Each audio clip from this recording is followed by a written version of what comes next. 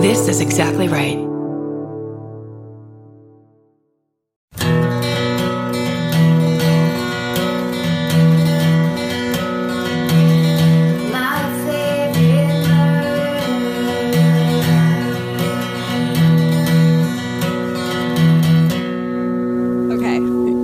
Right?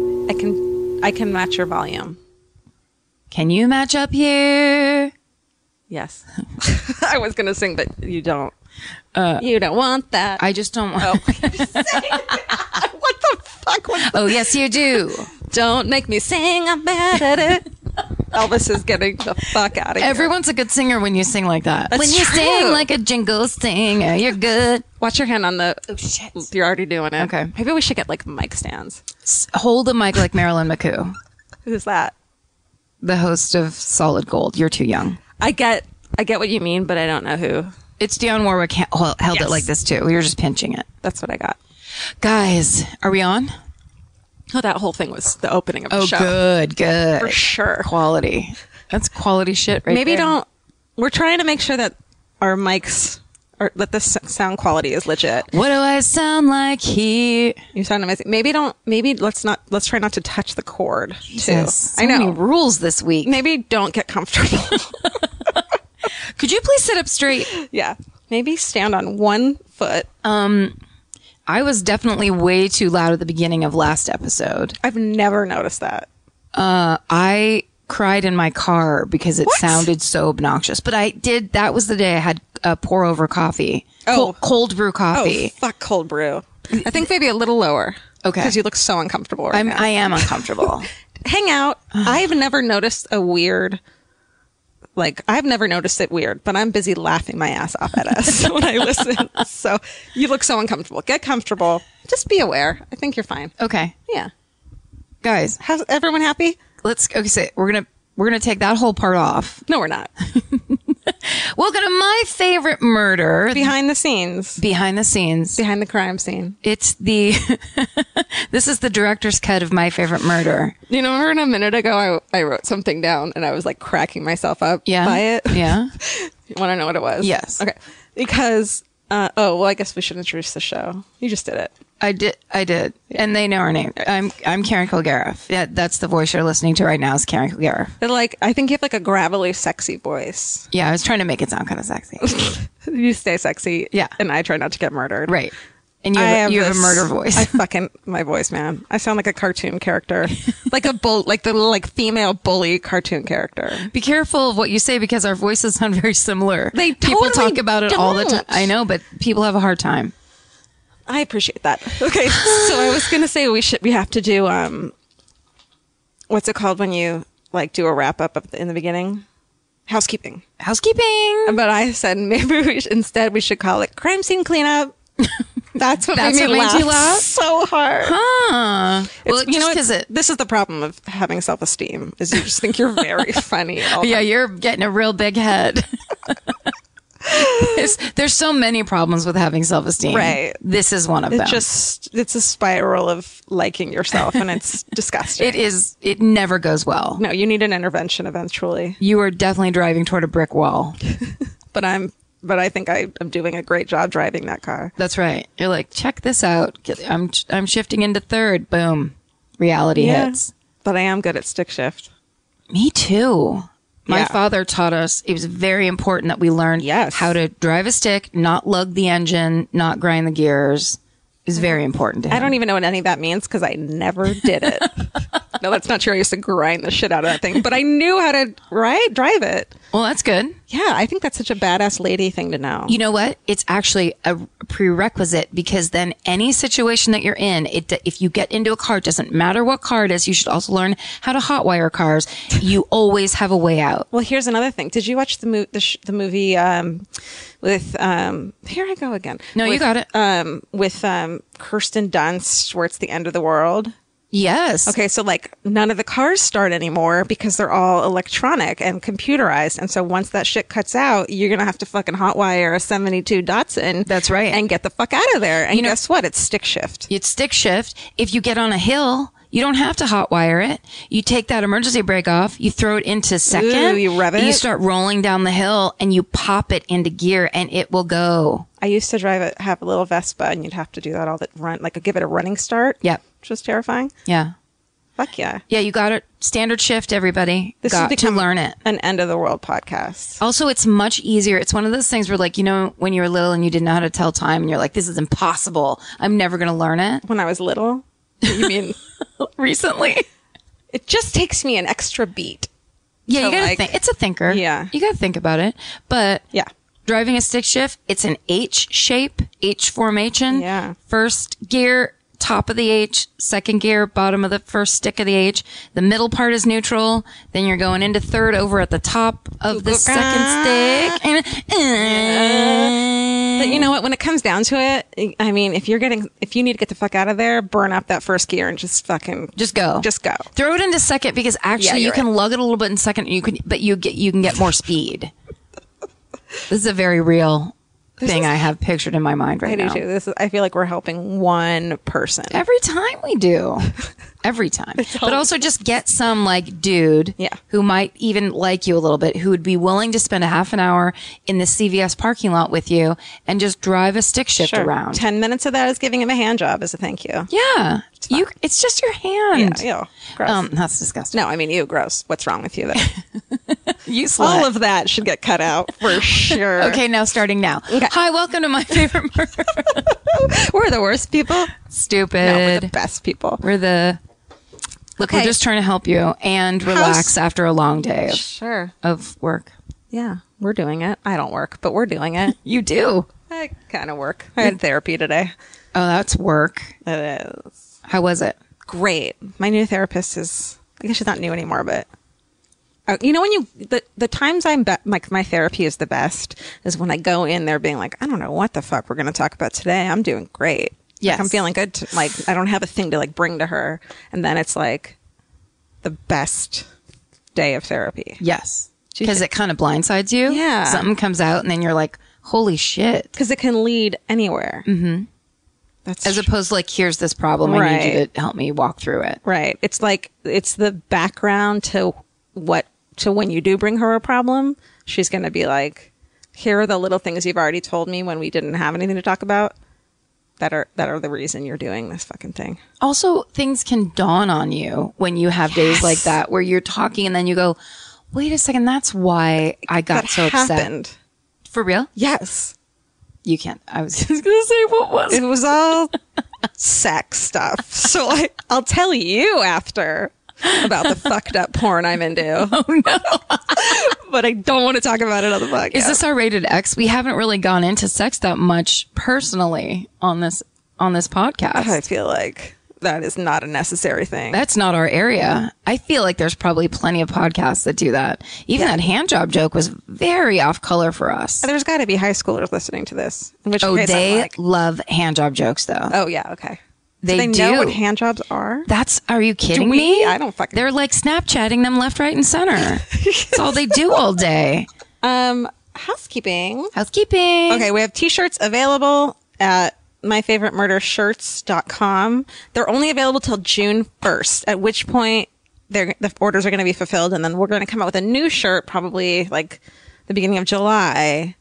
But this is the last time, for the time being, that you'll be able to get this shirt. Yeah. So you should go get one. We promise that the first person we see wearing this shirt, we will hug and then murder, because wouldn't that be funny? Yeah. That's the ultimate prize. Right.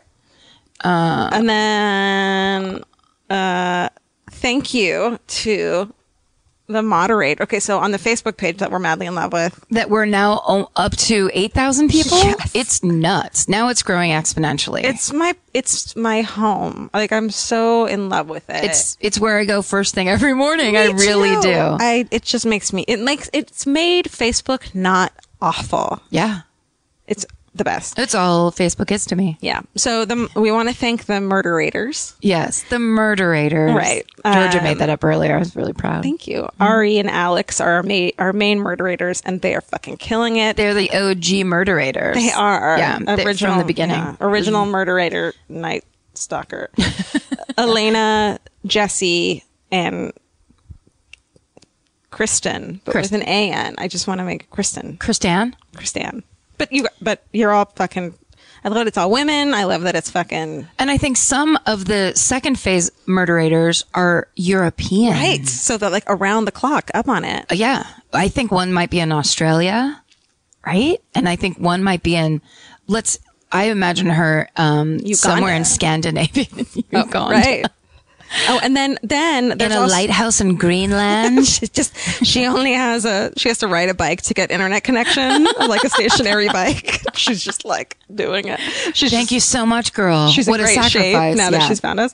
There's calves. also, besides the shirt, there's a lot of people on the Facebook page that are making, like, that are just going off. Yes, the crafts rails and making their own crafts, which murder crafts. We love. There's a girl who's making cross stitch of, like, which I love when cross stitches. I have one that says bitch please with like flowers coming out of it. Like, I love when they're like that. So her Etsy is her name Flossie or is the other girl's name Flossie? I don't know, but one's name Flossie, and that I love that name so much. It's genius. Okay. One girl is the girl who's cross stitch. You can get Stay Sexy, Don't Get Murdered. There's like an Ed Gain one. Here's the thing, Fuck Everyone, which I clearly need to buy. She is Killer Cross Stitching, which killer with a K, cross with a K, and then stitching on Etsy. Go buy her shit. She's in Indianapolis, which proves me wrong that I thought nobody lived there anymore. Yeah, she does. She does, and good for her. And you guys, thank you. The listeners, you guys are. You're killing it. And then I think it's if Cross Stitcher's name is not Flossie, then Flossie's the one that's making the metal stamp pendants. Right. Who I don't think has an Etsy yet. But she's going to. Yeah. But she put a picture up on the Facebook page, and they're awesome. They're the best. Stay Sexy, Don't Get Murdered right on your keychain or wherever you might want to put it. Right. And I feel like, that's going to be the next shirt too. Gotta be. Yeah. Gotta be. People are clamoring for it. Yeah, we are going to get an official design going and release that mother.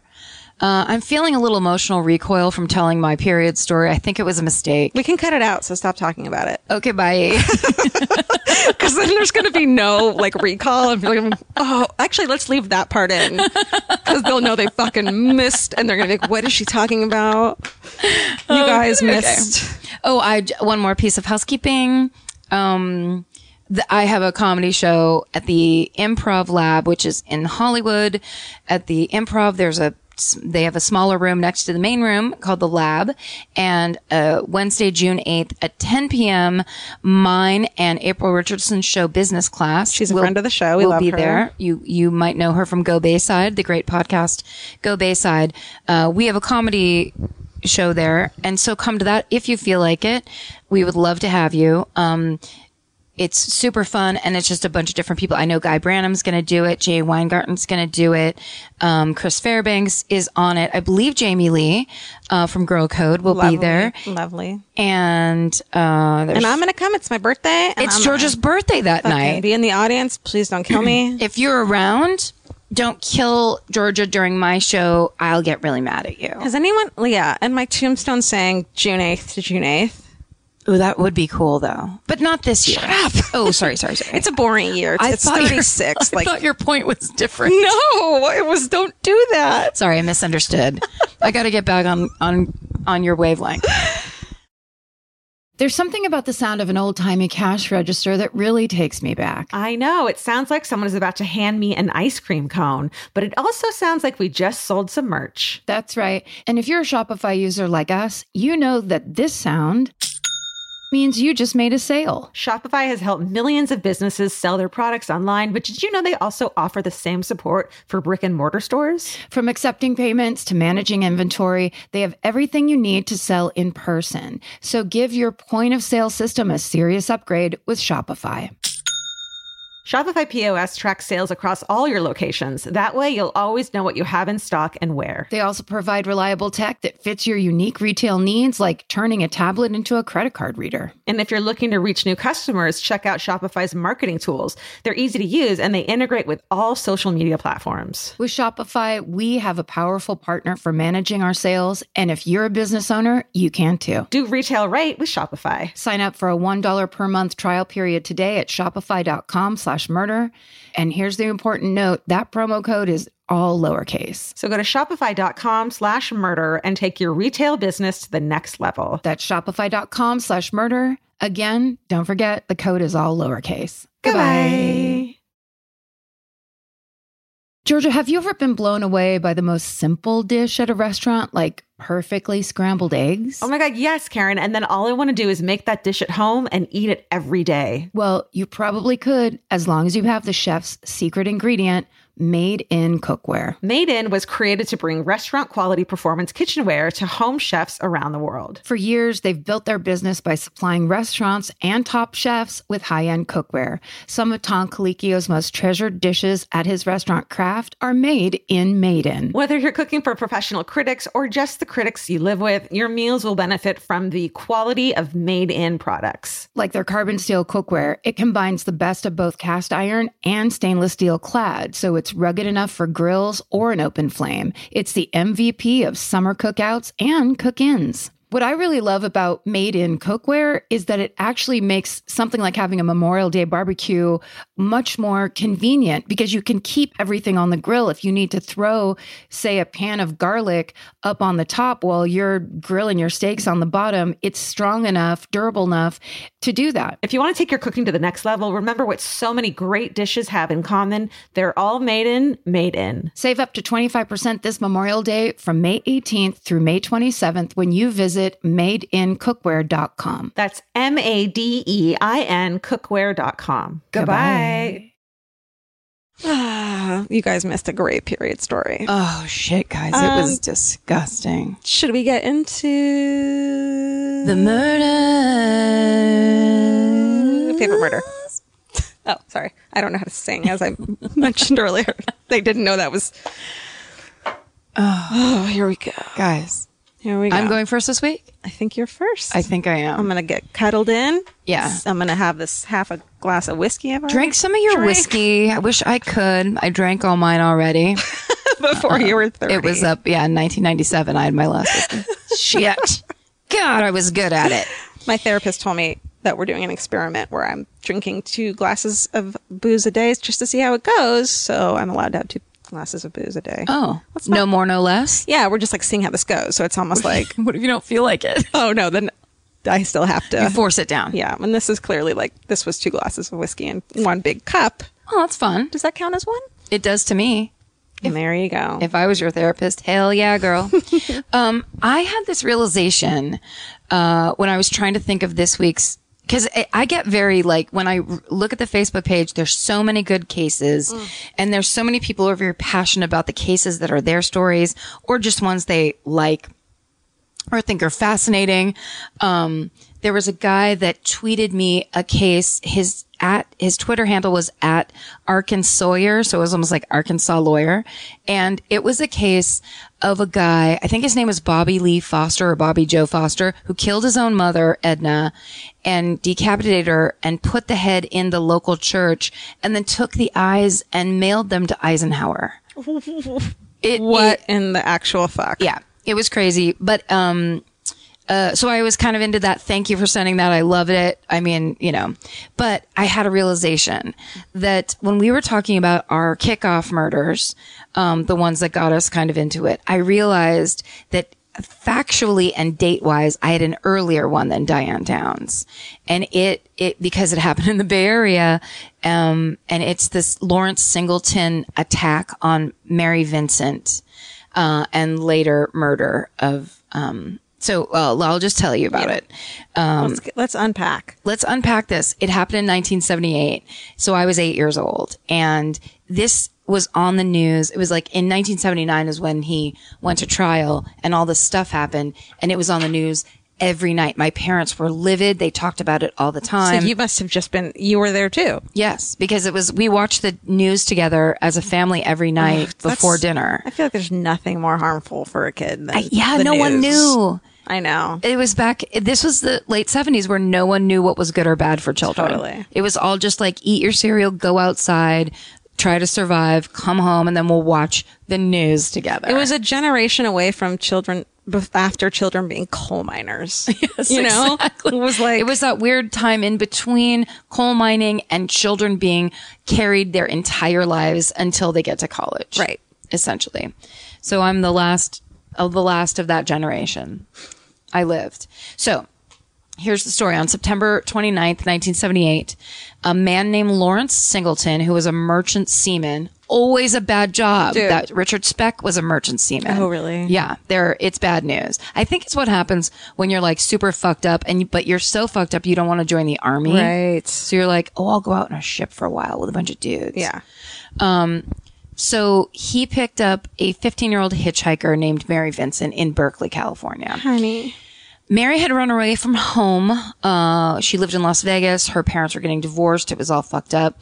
And she had friends in the Bay Area and relatives. So she made her way up to the Bay Area, but she was homesick and she'd been on her own for a while. She had a boyfriend that was bad to her. She left him, ran away. She just wanted to get back home. Sweetie. So she is hitchhiking in Berkeley, and a van pulls up, and there are two people hitchhiking behind her. Now, just so you know, there's Mary Vincent herself tells this story on an episode of I Survived. It was season 4, episode 1. Wow. And it is epic. I know you don't like Survivors. I fucking love Survivors and things like this where you get the firsthand account of something. This story is also insanely fucked up. I guess it's been that long, I can deal with it. Right. And it's when they can tell their own story. They're not, you know, that they're in charge of this narrative and they can tell you what happened. And yeah. And like when it's a grizzled fucking bartender, like cafe waitress, and she's like, this is what fucking happened to me, I can deal with it. But when it's like some like college girl whose life is ruined. No, because here's the thing, the saddest part about it, but the truest part about it is it happens to a lot of people. Yes. So when you have one woman sitting there going, right. Here's what happened to me, A, B, C, and D, you not only get the don't fucking hitchhike, keep your eyes open, pick up on context clues, you have all that, but you also have survive. Yep. And you can survive and you can come out the other end and help other people. And it's okay to tell your story. Like you don't have to keep this huge secret. There's other people who have been through similar or worse. Yeah. And you have to tell your story. Yeah. That's part of healing. Right. So a lot of what I have here is basically her firsthand account. Holy shit. So the van pulls up and there's two hitchhikers behind her in Berkeley, 78. And the guy that's driving the van says he only has room for one person and says it's Mary. Well, the two hitchhikers behind her go, don't get in that van, because they can see into the back of the van. The whole thing's empty. There's plenty of room. But if a person's saying he only has room for the young girl, they go, don't take that ride. But she was so tired. She just wanted to get home. So she was like, and he looked like a grandfather. Oh, really? Yes. He's this big pot-bellied, kind of grizzly old guy. He was like in his mid-60s at the time. So she's like, what's that guy going to do? Yeah. So she gets in. And she's really tired. She's been walking and hitchhiking for a long time. So she says, I'm trying to go back home to Las Vegas. He says, I'm going to Reno, but I'll give you a ride to Los Angeles. Which is that right there. What? That doesn't make any sense. It doesn't make any sense. Why? So she settles in and she falls asleep. Don't do it. Don't do it. She wakes up and they have gone east and not south. When she finally sees a sign, they're somewhere out in Patterson. They're somewhere out by Modesto. They're on the other side of the 5. There's a lot of, for people not from here, there's a lot, especially in the 70s, there's a lot of no man's land. Yes. A lot of, especially in the Central Valley, which is where he drove her out to. It's just all empty, rural farmland, roads, little hills with an oak tree on top. There's nothing. So she notices that they're going east. She freaks out, confronts him, says, what the hell are you doing? He says, I'm sorry, I'm an honest man. I made an honest mistake. Let me just turn around. He turns around, starts going down the road. And he says, sorry, I have to relieve myself. He pulls the van over. She's getting nervous. She realizes this is now a bad situation. It's nighttime. He's down relieving himself and she looks down and realizes one of her shoes untied. And she thinks to herself, if I have to run for some reason, and I could outrun this old fat guy, but if I have to do it, she's like, I got to tie my shoe. So she gets out of the van too. She bends over to tie her shoe and she blacks out. He hit her in the head with a sledgehammer. Oh. She wakes up. She's tied up in the back of the van. After a sledgehammer hit, she wakes up? She wakes up. So he just conks her out. Yeah, she doesn't thank God she didn't die. When she wakes up, she's tied up and she's naked. Oh, fuck. And he starts raping her. He rapes her all night and into the morning. And the whole time she's, of course, crying. She's 15 years old, crying, whatever, and saying, just set me free. Please, I won't tell anyone. Just set me free. Sometime in the morning, when he's finally done, he pulls her out of the van, unties her, and says, you want to be set free? I'll set you free. Picks up a hatchet. No. Out of the back of the van. No. Cuts off her left arm. She's screaming below the elbow. She's screaming, freaking out, going crazy. She grabs him Holy fuck. with her right arm, going, freaking out. He takes the hatchet and he starts hacking off her right arm. What the fuck? But this weird. The craziest thing to me is, as you're telling this, I'm like reminding myself that she survived, but it doesn't fucking sound like she's going to. I know. It's crazy. So she is holding on to him, but she falls backwards anyway, and that's when she realizes that her right arm has been chopped off. Oh my God. So she's all, of course, in total shock, confused, losing blood, looking. And this is the most fucked up part of her story. There's more fucked up than that. This is, it peaks in fucked upness right here. Oh, holy shit. She sees him, she's looking and she can't understand what just happened. And she's looking at him and he is flicking his arm like this. He's flicking his arm out.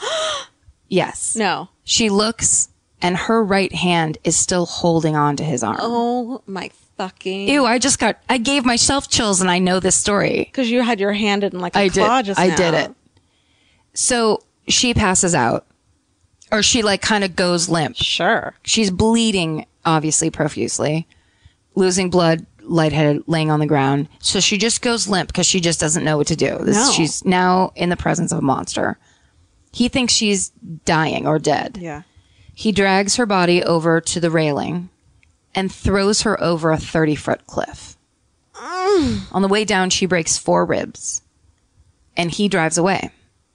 Now, later on, when the police catch him, which I'll just let you off the hook now, the police catch him, and they put together that the reason he did that is because he thought she'd be dead, and he didn't want them to be able to get her fingerprints. What? Did they? Okay, who found her? How did she get found? I tell you now. Please. So she's down in this fucking ravine. And she's laying there and she's losing blood like crazy. And she wants to go to sleep.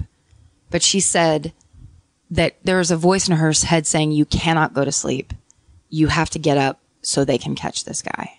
So she puts her bloody stumps in the dirt and makes a mud pack. So she stops losing blood. Oh my God. On both arms. And then she starts crawling back up the ravine. 30 feet. It takes her all night. Oh, no, I'm sorry. That was the morning. He dumped her over in the morning. Mm-hmm. So she crawls back up the ravine. It takes her all day.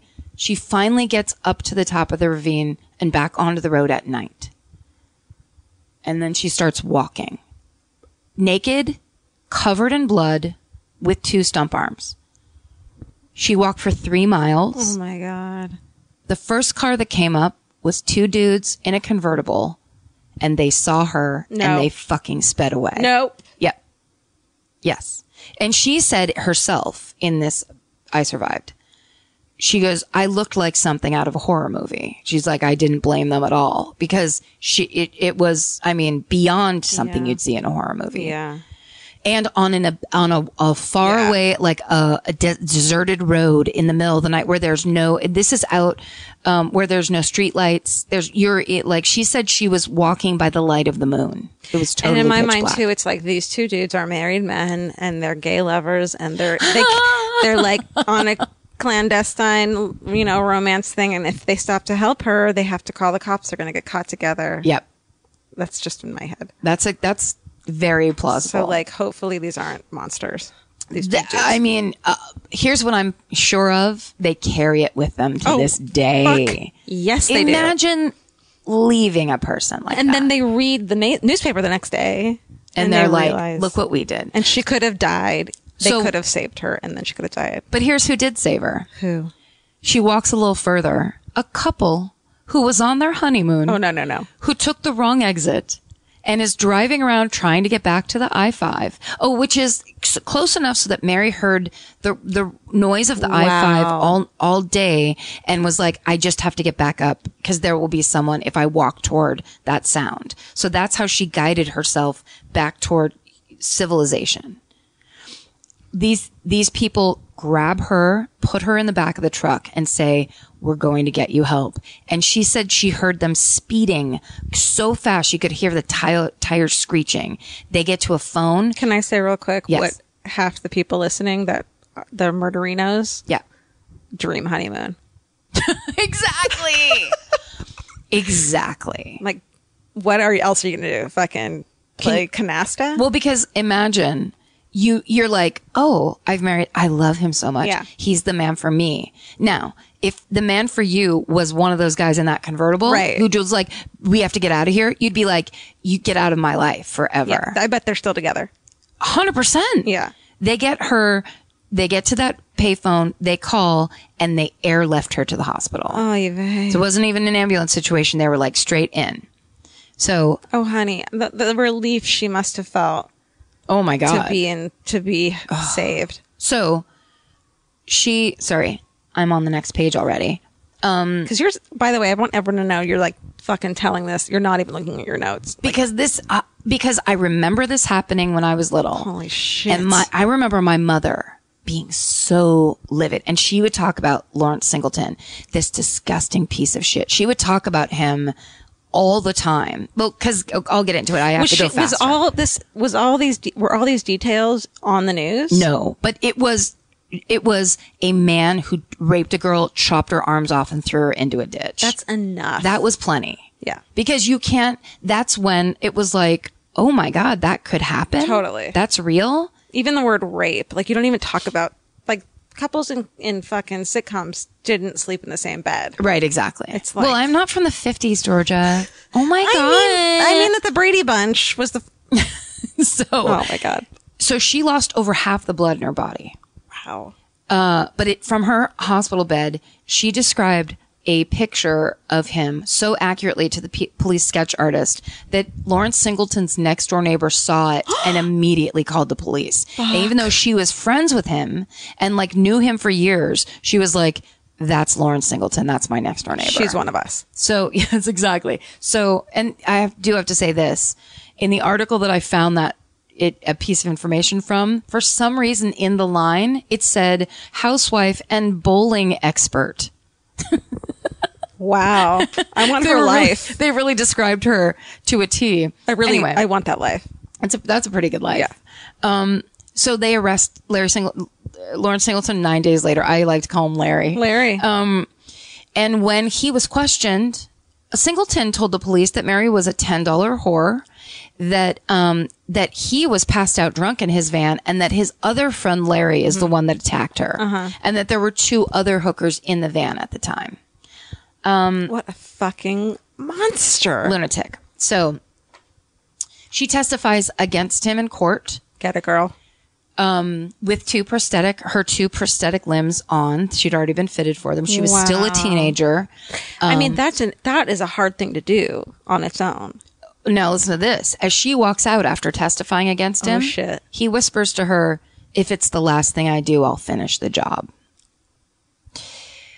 Oh, I was hoping she'd say, motherfucker, or like something at him. No. Oh, that poor girl. She ran out. So in March of 1979, a San Diego jury convicts him of kidnapping, mayhem, attempted murder, forcible rape, sodomy, and forced oral copulation, and gives him the maximum sentence at the time. Can I guess?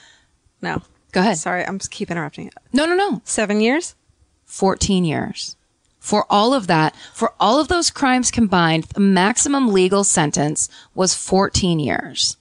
That's like almost how old she was. Yes, that's exactly right. So the judge who had to pass that sentence said, if I had the power, I would send him to prison for the rest of his natural life. So along with the particularly gruesome and callous aspects of the crime, the case became totally notorious because he was paroled after serving 8 years in prison. I just can't.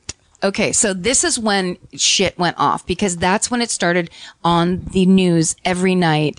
This guy got paroled, and it was like my parents talked about it.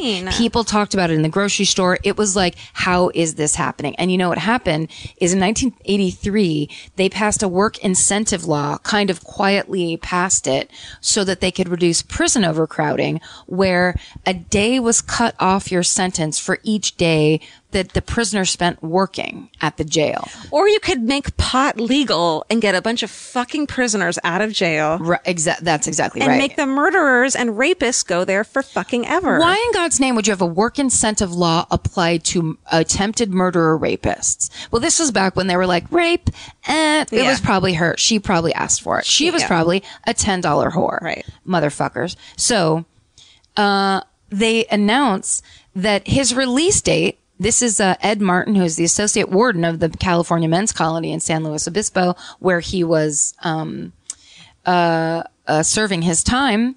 His release date, Martin said, if there's continued good behavior and work and no change in his programs, will be approximately April 28th, which was 8 years, 4 months of time.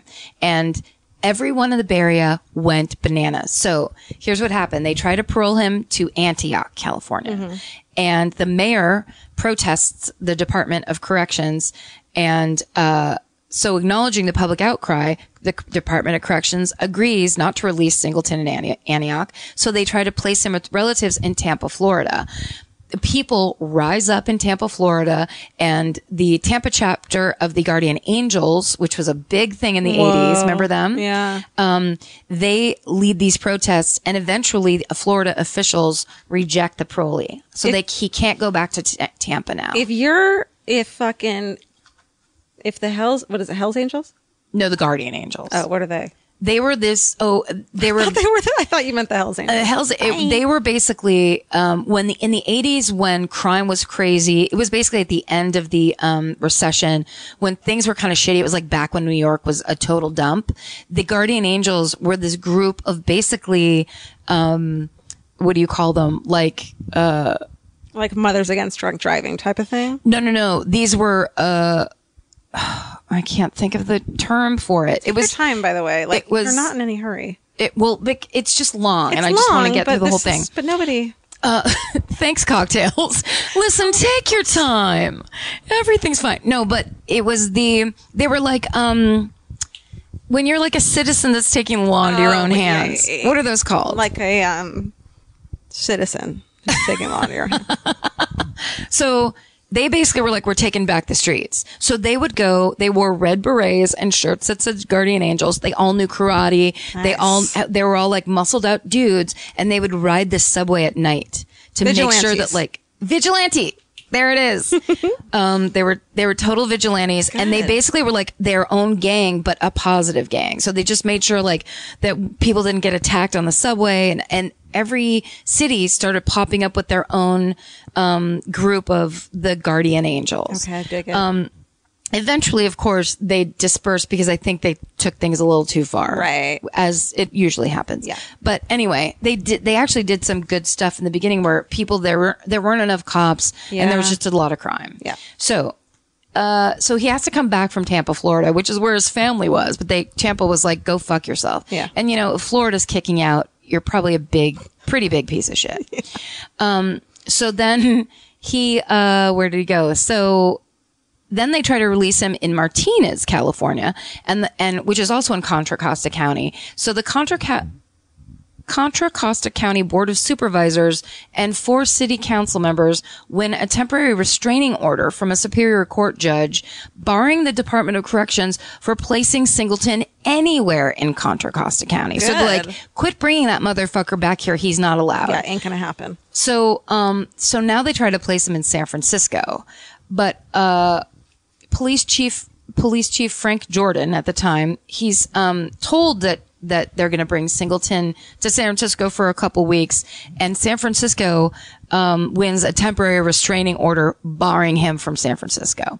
So then, they take him to Redwood City secretly, but reporters find out that he's there in a hotel, and protesters surround the hotel, and the Department of Corrections has to pull him out of this hotel, and get him out before the protesters rip him apart. What a bummer to be one of those cops and be like, I fucking hate this guy. You don't want to protect that piece of shit. So now, a court of appeals overturned that restraining order, saying that Contra Costa County and San Francisco couldn't have him there. So then they tried to place him in El Cerrito, but which is not in Contra Costa County. That's a little bit further north, I think. But the Contra Costa County officials find out that they're going to try to place him in El Cerrito, and they tell the press in El Cerrito. So then protests begin there. So basically now everyone's telling everybody they're trying to place this piece of shit in the North Bay.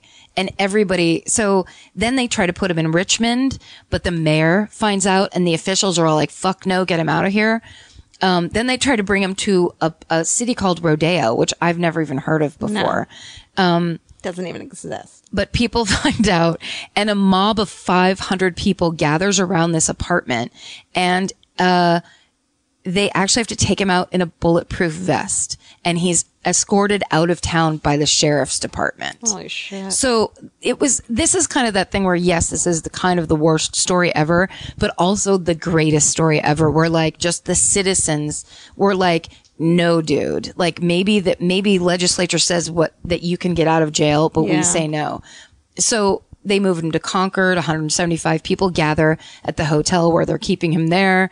Finally, the governor says, put a trailer on the grounds of San Quentin and he can live there until his parole is over. Love it. Jerry Brown? George Duke Majan. All right. So that's what he has to do. He has to live on the grounds of San Quentin until his 1-year parole is up. Then he's free to go wherever he wants. And they're not even a track. Well, then there's just kind of nothing they can do because nothing's in the system about him. So he goes back to Florida.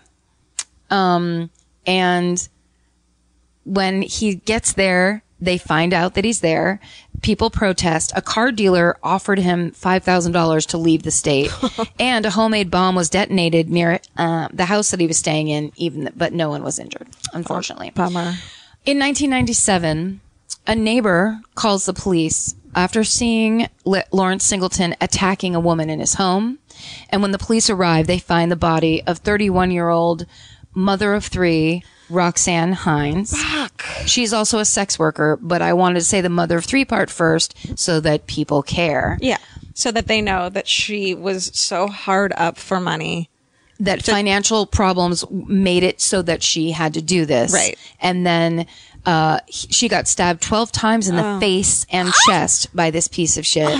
And when he answered the door to the cops with his shirt open and blood all over his chest. How many cold cases can be attributed to him? Like, so there's no way that it was 1 in 78. No, well, they say that the reason that he got parole the way early like that was because he didn't have priors.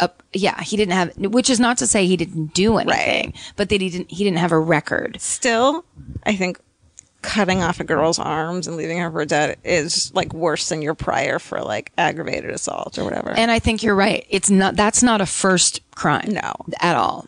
Especially when you're 60, like you're starting that, Yeah, no way. Yeah. But also, if you're in the Merchant Marines, God knows what he did in fucking Malaysia or someplace where nobody, you can do whatever you want. Is he a Vietnam vet? That fucking half of those killings are for him. I don't know. Okay. If you're like me, you're always looking for a story to dive into. Whether it's a family drama or a mystery to solve, the key to getting hooked is the details. I need rich visuals and intricate storylines, and June's Journey has that and more. June's Journey is a mobile mystery game that follows June Parker, a daring young woman, on a quest to uncover the truth about her sister's murder. This is your chance to test your detective skills because you'll play the game as June herself. Explore beautifully designed scenes from the 1920s, like lavish estates and gardens, and don't forget to keep an eye out for hidden clues. There are twists, turns, and catchy tunes, all leading you deeper into the thrilling storyline. And if you play well enough, you could make it to the Detective Club. There, you'll chat with other players and compete with or against them.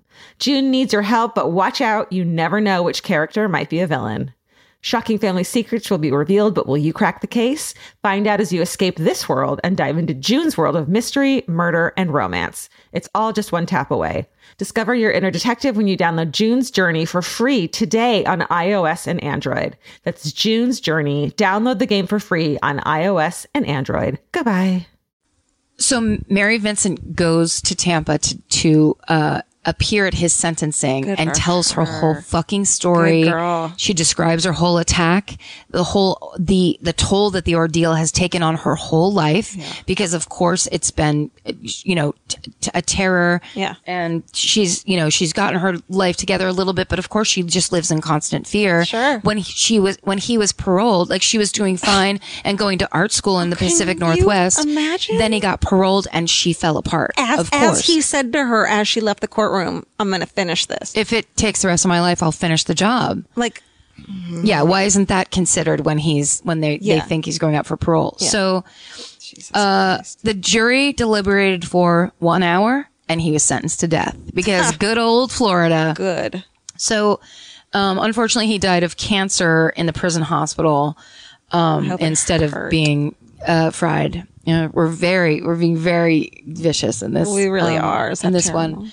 But apparently what he said in when he was sentenced, he said he denied mutilating Mary Vincent. He still denied it. Not killing her, just mutilating her? No. Mary Vincent is the girl whose arms he chopped off. Yes. He denies doing that. But he said about the stabbing of Hayes, I'm sorry about the death in this case. I'll have to carry it on my conscience the rest of my life. The death. That's and the narcissistic move of this is sad for me. On me. The Diane Downs move.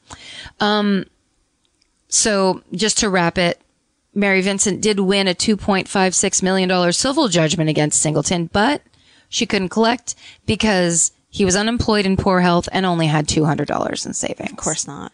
So she did eventually get married. She moved to Orange County. She has 2 sons, and she started the Mary Vincent Foundation to help victims of traumatic crime. Oh, sweetie. Yeah. Oh, that poor girl. Isn't it crazy that, like, she would have been better off stealing a car and getting a misdemeanor than hitchhiking? You can't trust old men that look like grandfathers. And here's another thing I was thinking about, like, when she had a bad feeling, he stopped to pee and get out of the car. The thing about that is like, if you have a bad feeling, do what you need to do and apologize for it later. Like, steal the car and drive the fuck off. Apologize later if it turns out he wasn't going to kill you. Right. Trust your gut. Yeah. If you have to blow some guy off at a bar because he's giving you the creeps, but you don't want to be rude, blow him off and apologize later if it turns out that he wasn't a creep. Because if he's not a creep, it won't be a problem later. Exactly. Yeah. Right. Yeah. That's intense. I know. It's crazy. And if you want to see it, you can watch on I Survived Mary Vincent tell that story herself. I might have to start watching that. The thing is about true crime shows is that I really don't like reenactments. There's no reenactments in this. Okay. It's the people telling their story, and they start a segment with a picture of where it actually happened. Yeah. And it's all straight to camera storytelling. Okay. It's pretty brilliantly produced. That's why I like it. No, I did that. I could totally do that. Yeah. Whew. Yeah, I know. That was a big one. Yeah. Let's all take a collective breath. Yeah. Anyone needs to use the bathroom, go use it now. All right. My favorite murder. Okay, so I was scrolling through the Wikipedia page of mysterious disappearances, as one does before bed. Sure. When you have insomnia. Uh-huh. And I came across a really interesting case I had never heard about. And there's so many twists and turns and weirdness about this that I was intrigued and really excited. So I'm going to tell this a little bit out of order. I'm going to leave the exciting thing to the end. Okay. Because the whole thing is fucked up to begin with. So this is the murder of Sharon Marshall by Franklin Delano Roosevelt? Floyd, which is like, no wonder you're a murderer. Parents so close. It's almost like making sure your kid's a narcissist by naming him almost after a president. Yeah. All right. So in 1962, this guy, Franklin Delano Floyd, was 19 years old. It's the worst name. It's the worst name. Let's just call him Floyd. Was convicted of abducting and sexually molesting a 4-year-old girl in Georgia. Ugh. Yeah. Piece of shit. Disgusting. He received a lengthy prison sentence, and within 1 year, he'd escaped the prison, robbed a bank, was arrested. He served 10 years, released on parole because apparently 4 is not young enough to be fucking in prison forever. In 1 month of freedom, he was charged with assaulting a woman, and he got away. So in 1990, his wife, Sharon Marshall, was found dead in a suspicious hit and run. Mm. All right, so this is where it starts. Okay. He had sent his wife, Sharon, on a late night shopping trip for baby items because they had a child together. Oh, good. Have a child with a baby rapist. Right. I don't know if she knew that or not. Okay. So she was murdered on her way back to the motel they were spending the night at. She appeared to be hit by a car, yet there was a blunt force trauma to the back of her head, enough to cause the death unrelated to the car accident. So after she dies, her child, Michael Hughes, which Floyd was a clear suspect in, kidnapped the kid. He was the 2-year-old son, Michael Hughes. I'm sorry, that's not true. He put their 2-year-old son into foster care and fucking hightailed it out of there because he was a suspect. The kid goes into foster care. The foster care parents love him and decide to start adoption proceedings for him. He like thrived there. Where he got there, he was just like so developmentally delayed because this guy was a piece of shit. And Floyd was arrested on a parole violation. And then as part of the adoption process, the kid had a DNA test, and it was compared to Floyd's, and it turns out that Floyd is not the real father to this little kid. Whoa. So when he's released from jail, he tries to regain custody, and he can't because he's not the dad. Then on September 12th, 1994, this fucking dude comes in to the elementary school where this kid is staying, has a gun, takes the kid by force, gets him the fuck out of there, steals this kid. You should see these photos of him. He's such a creep. Not the kid, fucking Floyd. The dad, yeah. So 2 months later, Floyd is arrested in Kentucky, and the kid is not with him, hasn't been seen since. Floyd tells like differing stories, some that he had drowned the kid in the motel bathroom after the kidnapping. Others say that he told them that he murdered the kid in the same manner. So he had admitted that to a couple people. Another person claims he saw Floyd bury Michael's body in a cemetery, which is like, how do you witness that? And then you don't tell anyone till the cops, I don't know. In his most recent contact with the FBI, Floyd's admitted to killing Michael by shooting him twice in the back of the head. He told them where to find Michael's remains, but it's been 2 decades since then, and they haven't found anything. So that's the story of Sharon, the mom, and Michael, the kid. Okay. Super shitty all around. Yes. And so the third incident is the murder of, let's see, what's her first name? Shit, I don't know her first name. Cheryl Ann Camesso. So at the time of her hit and run death, Sharon is a stripper. But, I mean, before I say that, I want to say that she went to college. She was going to be an engineer. She's a very smart person. I think something happened with her crazy husband. She's making money stripping. You know, it's not that there's anything wrong with fucking making money stripping, and that's her career. But anyways, in 1989, one of Sharon's coworkers disappears. She's 18 years old, Cheryl Ann. Someone had witnessed a angry confrontation with Floyd. And the coworker? Floyd and the coworker, Camesso. Cheryl. Let's call her Cheryl. So Cheryl disappears in 1989. Floyd and Sharon get the fuck out of town.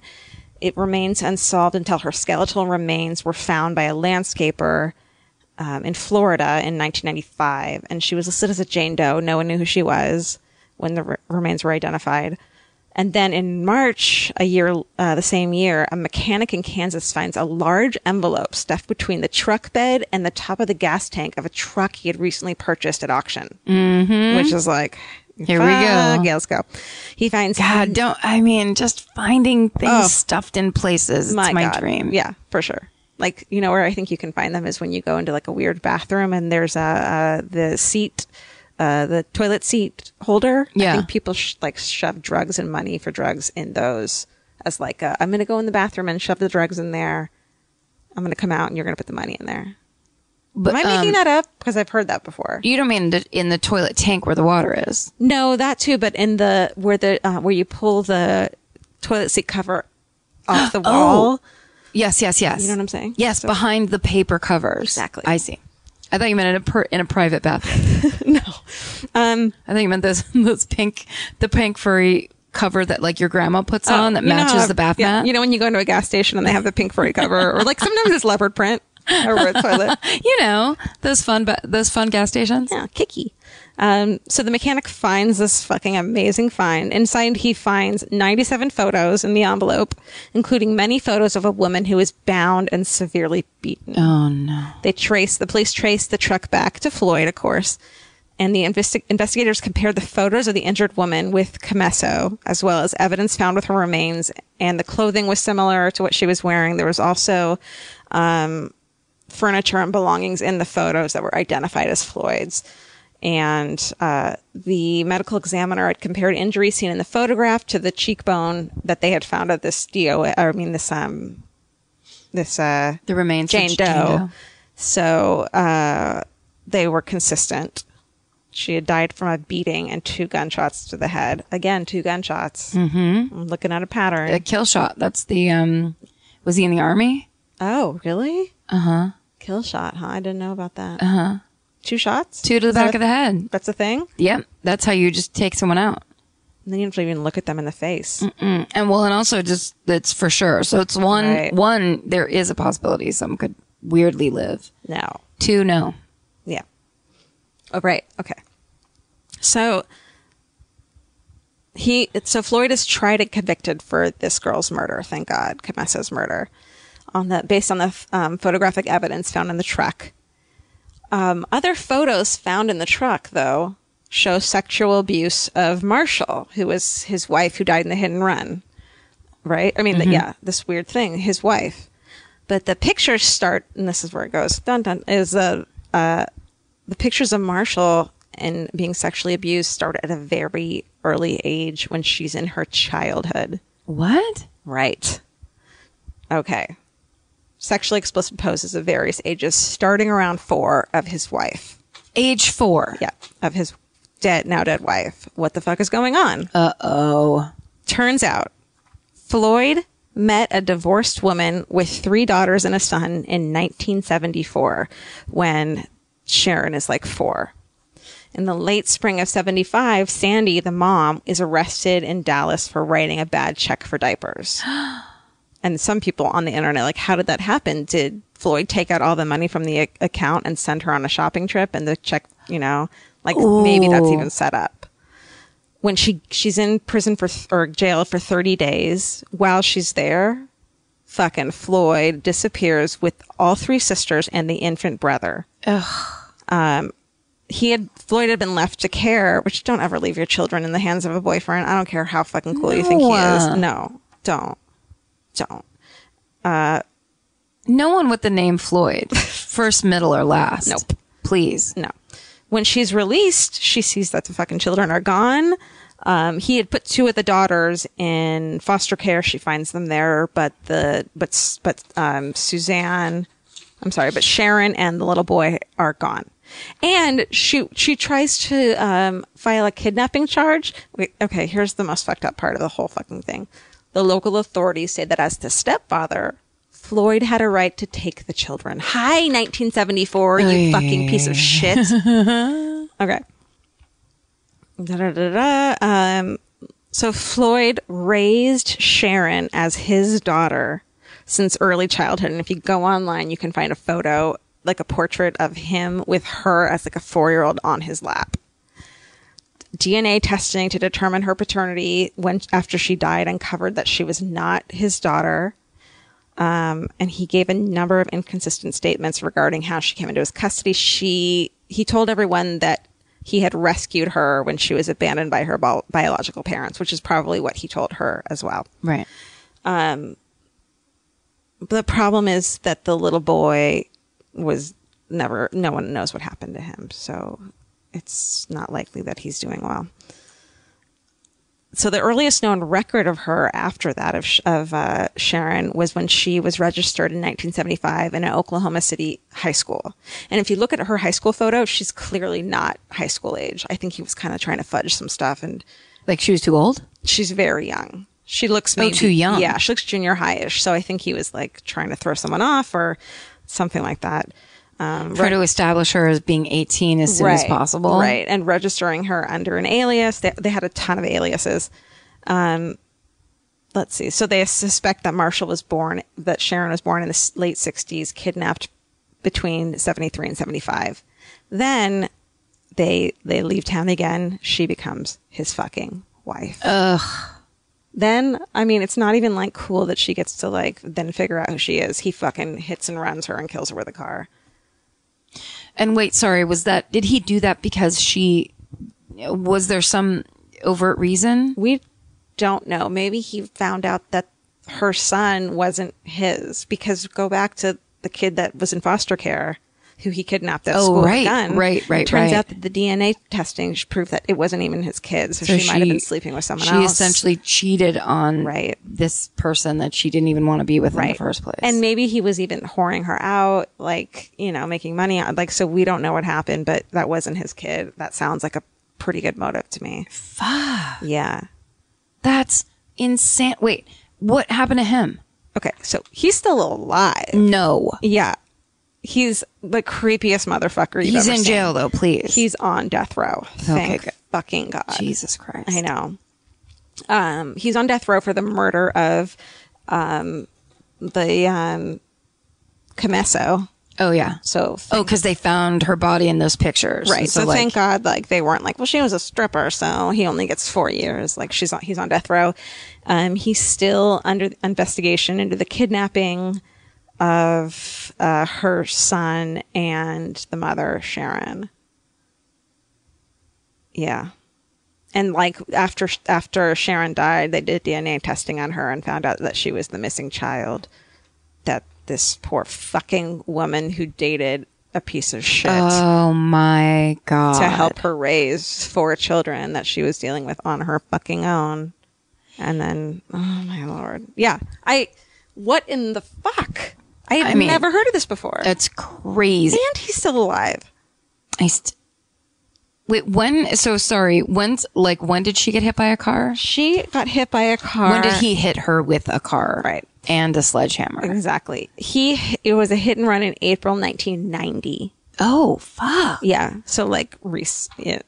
I mean, I guess for some reason I was picturing that this was like the 50s. Right. Because it seemed like the kind of time you could get away. That's insanity. So in 1990s, hit and run.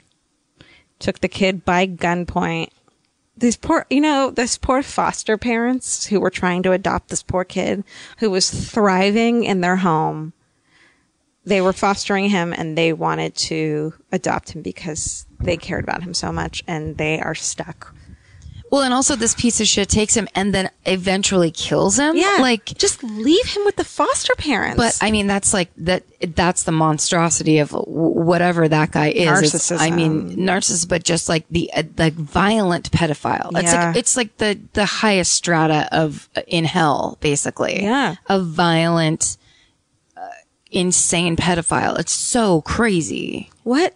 I mean, it's so hard to think of a brain and a thought process and a mind that deviates that far from your own. Like, I can't even picture it. It makes you wonder. I mean, can they picture what being normal is like? Are we normal? What is normal? Well, it's not that guy. No. I'll tell you that right now. Yeah. That makes me want to start up a vigilante club called the New Guardian Angels. No berets. That's not cool. No, berets are stupid. You just, I don't know. What do we have? We need a thing. So upsetting. It's actually funny because, so I'm listening to this book on tape, or this audiobook that I've been listening to forever called No Stone Unturned, about NecroSearch, who uncovers clandestine graves. It's this great book about these people who find buried bodies. And like when I'm driving in the car, because I get stressed out when I drive, I put that on, or I put a murder podcast on. And then when I forget my book or don't have time to listen to a podcast, I put on like NPR and then, or the news, and like immediately I'm like, I can't, this is so awful. I can't deal with it. Like I even fall asleep sometimes to like murder stuff. Mm-hmm. And I think that's part of realizing why I love murder and these stories so much, is that the real world and what's really happening and what I have absolutely no control over is so terrifying, and there's no control. But you cannot walk alone at night. You can, carry pepper spray with you. You can make sure you keep your doors locked. My door is not locked right now. I just looked over. Well, but it's because every murder story that you read and all that information you gather informs you so that you know a little bit more next time. Right. But you can't do anything like that. China is being armed with nuclear weapons. You can't be like, well, next time I'm not going to hang out with China. Yeah. No, I think they've always had nuclear weapons. Right. But like, what are you going to do about that anyway? Right. That's just posturing. That's the thing, is what are you going to do about that? Nothing. No. And that's terrifying to me. But in this, you can be like, if I ever get into a situation, right. It's just being able to have your guard up better every single time. Yeah. And if something does happen, you at least tried or had some control over it somehow. Right. You're informed. Yeah. Oh, it's so crazy. I know. That guy, they should kill him tomorrow. Franklin Delano Floyd. Piece of shit. This is the My Favorite Murder Piece of Shit series. Larry Singleton and Franklin Delano Floyd. We didn't mean to do a theme. Top two. Yeah, that's a magical theme. Here we are. What if we just start matching up on like wavelengths of pieces of shit? Well, that was crazy. Yeah, that was a wild ride. Oy. Well, anything to wrap up with? I don't know. Go buy a t-shirt? Yeah, that'll make you feel better. After that shit show. Was that shitty that I just plugged our t-shirts at the end of this awful thing? What choice do we have? I know. Keep sending us your hometown murders, even though we haven't read them. The numbers game on that one is much more narrow because, we sometimes don't even read them, but we are starting to make minis and having fun with them there. So we will get to them. We're making mini episodes of your hometown murders. I have to say, in reading them, the ones that I do, when they have a really good subject line, when it's not just hometown murder, it's like, motherfucker gets buried, or some funny thing, I'm more likely to click on it. Also, when they're short and succinct, just get to the point. That's key because and it's like in any good story like that, just include the facts that matter. Yeah. You can still be quippy and funny and and surprised and be yourself, but I would say if you're passing up the 6 paragraph mark, we're gonna have a tough time with it. Yeah, we can give people guidelines. Yeah, I like to call them guidelines. Gaglines? Guidelines. Gaglines? Yeah, but we love them, and I think we're going to try and do mini-sodes each week. You know what blows my mind is that there are just so many. And people are just so excited to tell them. I know. Because no one's ever asked them that before. No one ever asked them before. Yeah. Well, and also because you realize, you don't, I've asked friends, and they're like, no, I don't. Yeah. Wait a second. Yeah. And then they remember 3. Yeah. Because, it happens a lot. Totally. Yeah. It's just part of your identity. rate, review, and subscribe on iTunes, please. Oh my God, you guys, we're in the top 10. It's crazy. Of comedy. We're in the top 3 of comedy. That's nuts. That's insane. And it's because people rate, review, and subscribe. Yeah, you guys are doing it for us. We appreciate it. Thank you so much. Yes. And it's fucking awesome. It feels powerful. I feel like I could get away with murder. I guess Above all, stay sexy. and don't get murdered. Bye. Bye.